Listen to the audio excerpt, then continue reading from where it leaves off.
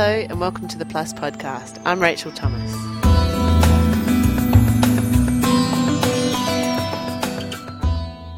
Quantum physics is a funny thing and has many counterintuitive ideas that we, the public, find very hard to come to grips with. Ideas such as superposition of something almost as if it's in two places at once, or quantum entanglement, the idea of objects separated by great distances yet behaving as if they were somehow linked to each other. What's reassuring is that the mysteries of quantum physics are something that physicists themselves puzzle over, and also philosophers of science.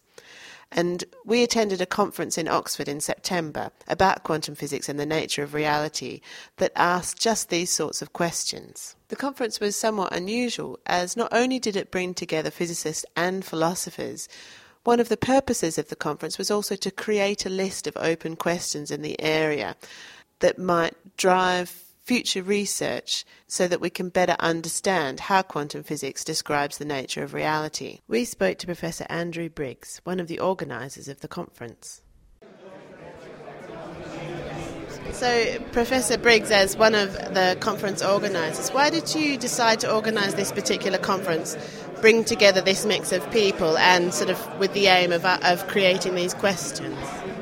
Well, the more we are able to do quantum experiments in the laboratory that exploit the deeper resources of quantum mechanics, by which I mean superposition, things can be here and there at the same time, and entanglement, whereby measurements you make on one system can correlate almost as if by magic with measurements you make on another system in a way that goes beyond anything we can explain in terms of our everyday experience.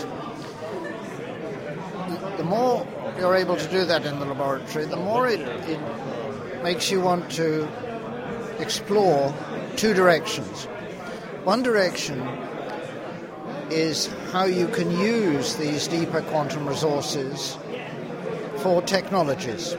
And I believe that in the coming years we'll see more and more technologies becoming available that take advantage of that. But the other direction in which you want to explore is to understand what's going on at a deep level. And the more we get these quantum systems to work in the laboratory, the more baffled I become as to what's actually going on. And this seemed to be a fantastic opportunity to bring together people who are actually doing experiments and people who are working on the theory of those experiments or the theory of the deep fundamentals of quantum, and people who've thought about these things at a philosophical level, and people who've thought about them to some extent a religious and theological level, and provide a forum in which they can interact. And although people have different areas of professional expertise, I think it's right to say that everyone we brought together for this conference shares a passion of getting to a deeper understanding of what's really going on. The conference was also being held to honour the 80th birthday of John Polkinghorne. Professor Polkinghorne has led a dual career, first working for more than 20 years as a theoretical physicist before training to become a priest. So, should I refer to as Professor Polkinghorne or Reverend Polkinghorne? Dr. Polkinghorne. I asked you almost anything. Oh, Professor Polkinghorne. No. How are you enjoying the conference so far? I'm enjoying the conference very much. I'm learning a lot of new things, and I think I'm understanding some of the old things a bit better than I did before, so it's been very, very exciting, and things are going on, particularly, I think, among the experimentalists. They're able to investigate things and see things happening in a detail that hasn't been possible before, and that is already illuminating, and potentially will be, I think, very illuminating. And one of the things that was interesting to me is the conference is quite different to other ones I've attended, in that part of the purpose of the conference is to actually formulate some questions to sort of drive further investigation. Why do you think it's important to create new questions to explore, and why is it particularly the sort of fundamental aspects of quantum theory that's important that we continue to visit those? Well, quantum theory is perhaps the biggest revolution in physics that's happened since the days of Isaac Newton. It depicts a world which is quite different from the world of our everyday experience, cloudy and fitful in its character. And to understand that world is part of our understanding of a wider world than simply what goes on in a laboratory. And so I think it's very important to explore these things. So at this conference we've been looking at what you might call a number of trees in the quantum wood. I have particular theoretical insights on particular experimental techniques and results. The questions are an attempt, I think, to look at the quantum wood as a whole and to locate it within a wider landscape. So what does the cloudiness and veiled character of the quantum world convey to us? What does its fitfulness convey to us? These are important questions that go beyond a sort of narrow professional interest in physics itself. And I very much welcome, therefore, the fact that the conference, though it has an enormous amount of technical expertise represented, is looking at the wider picture. And it's interesting for me as well that there's a strong philosophical aspect to the questions to be asked about the nature of reality. Well, I think fundamental physics, absolutely basic physics, has always been very close to the frontier, both with philosophy and with theology. And quantum physics perhaps the closest of all because of its unusual, unexpected, counterintuitive character. So I think that's extremely appropriate that these issues are on the agenda. And you've obviously led a slightly unusual career in that you worked as a theoretical physicist for a long period of time and then had a second career in religion. Well, basically I think the science and religion are friends and not foes, basically because they're both concerned with the search for truth. Of course, it's different kinds of truth, different levels of truth that they're looking at. But that common quest and the fact that both are looking for, in my view, looking for truth through motivated beliefs, not just plucking things out of the air, gives them, I think, a cousinly relationship. Mm-hmm. And do you have any long-term hopes for where quantum theory might go, where the future of quantum theory might go? Well, I do have a hope that as I say, that these investigative techniques are able to look in greater detail about the processes by which things happen, and not simply say, it's happened. I think that's very promising for the future. Exactly where it will lead, I don't know. That's the attraction of physics. You don't know exactly what you're going to find around the next corner. But it's nice to turn the next corner in order to see what's waiting you there. Next we spoke to Professor Nicolas Gisin about the role of randomness in quantum physics, and we went on to discuss some of the more counterintuitive ideas that arise in the theory. People have an everyday idea of randomness. The randomness that you were talking about, true randomness, how is that different from people's everyday notions of randomness? Well, usually randomness is just associated to ignorance. So, for instance, I don't remember exactly where I put my bike. Nevertheless, my bike has definitively a position. And in quantum physics, we encounter a very different kind of randomness, where the randomness is really intrinsic. And so it's not only that I don't know what the system is going to do or what my measurement result will be, but even nature doesn't know, even the system itself doesn't know. So it's really in a state where it has certain propensity to turn out one way or the other, but it is not predetermined. And just the final session we had was sort of an attempt to finalise these open questions. Were there any questions that you were particularly struck by that you think will be particularly interesting and may lead to sort of very exciting new research or results in quantum physics? Yes, well, there are all of these questions are interesting, and many are maybe especially interesting to me. Let me just mention two of them. One is this idea of why is quantum non-locality not more non-local than it is? What is the physical principle that limits actually quantum non-locality. I find that a very timely and interesting and fascinating question. The other one is maybe a bit more philosophical. It is this question whether we can have a realistic view of non-locality and special relativity simultaneously. Quantum entanglement, something Einstein once described as spooky action at a distance, is an example of this non-locality.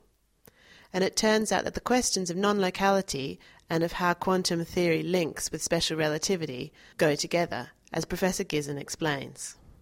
Non-local correlations, so it's correlations between events that happen at very far apart locations, and that happens of course all the time, but usually you can explain that with a story. For instance, you have football players and the left wing and right wing stop running at the same time because the umpire has whistled.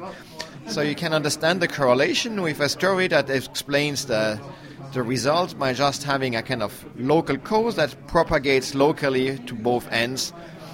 And it so happens that in quantum physics there are correlations between distant events that cannot be explained by a story in space-time.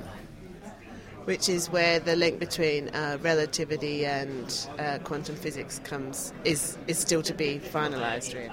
Exactly. So this tension between the observed non-local quantum correlations is with special relativity that says that nothing can go faster than the speed of light. Now, exactly what is nothing? Certainly no communication.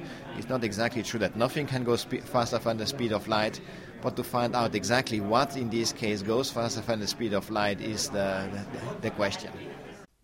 We talked to philosopher David Wallace about why it is important to address these fundamental questions in quantum physics.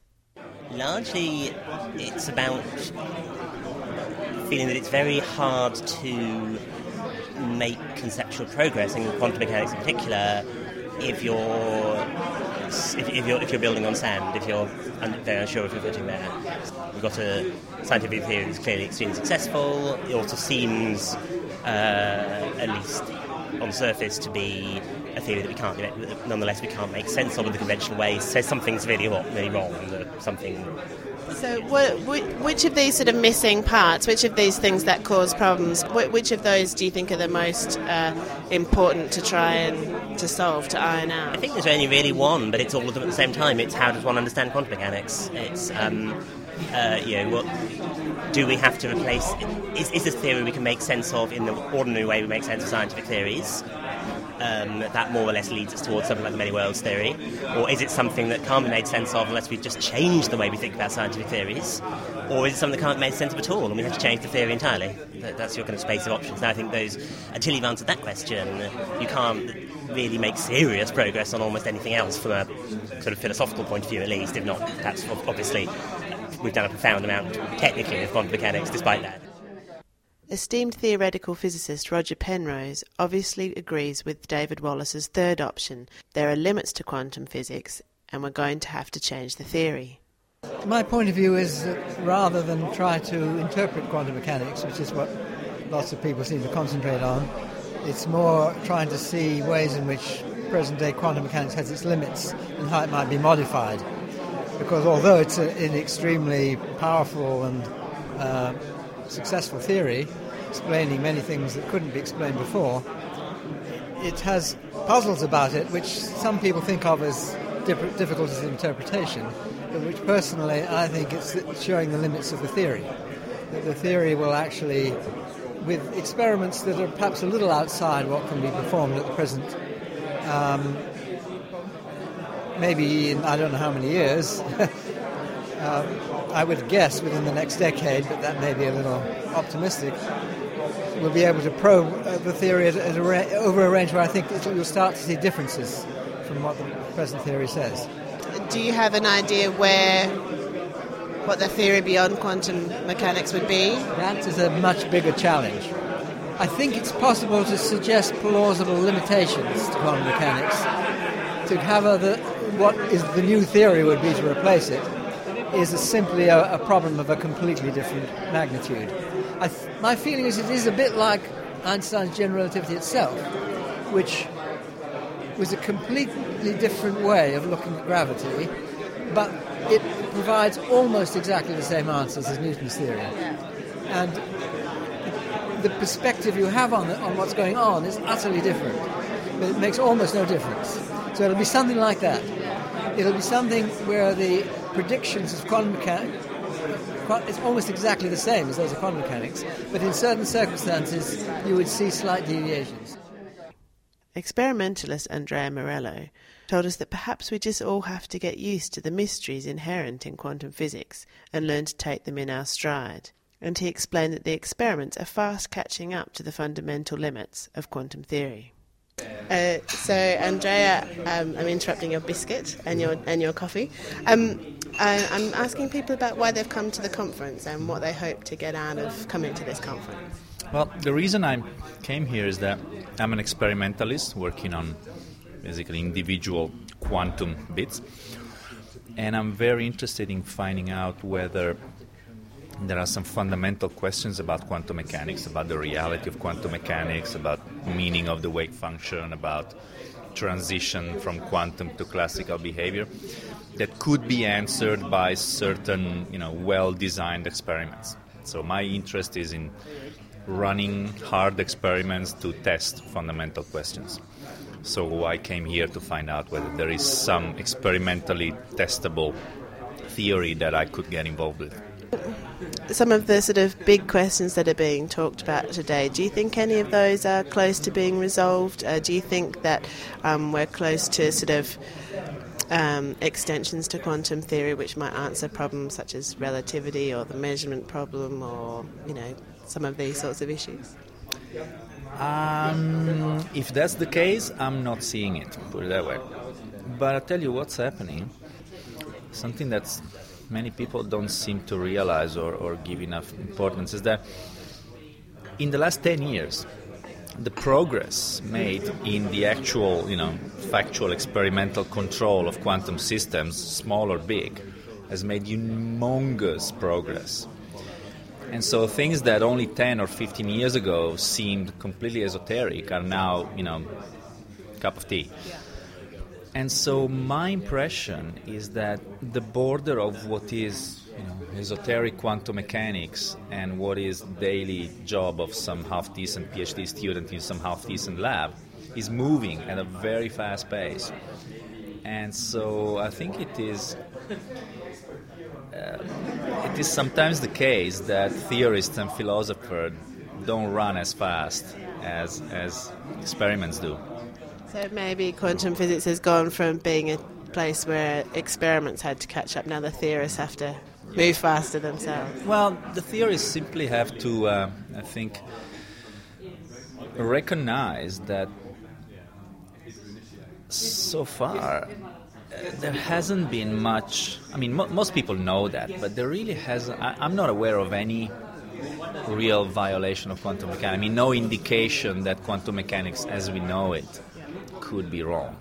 Essentially, the matter that is being debated here has got a lot to do with, I think, human attitude towards knowledge. Like the way we think of. There was this talk today about, quantum mechanics doesn't explain, and so it's not good enough, but it doesn't explain, but it predicts and it shows and it, So I think there is a strong human component in the discomfort that people have with quantum mechanics, whereas on the ground it always works and it keeps working on a bigger and bigger and bigger ground.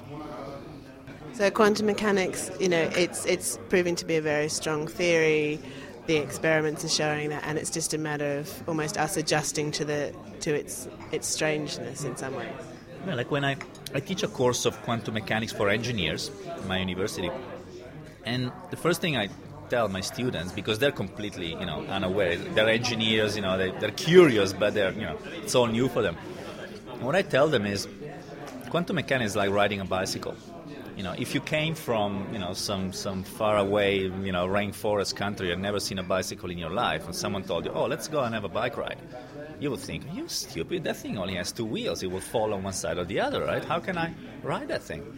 But once you get used to that, it becomes the most natural thing.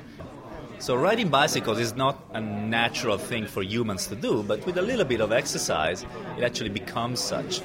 And so I think that much of what's being debated in these circles is a matter of learning to ride a bicycle instead of, looking at it from the distance and wondering, but maybe we should add more wheels to that, or maybe, That's very good. Thank you very much. So there you have it. Quantum physics is really just like riding a bike. That's all we've got time for in this podcast, but you can read more about quantum physics in Plus on plus.maths.org. Happy reading and goodbye.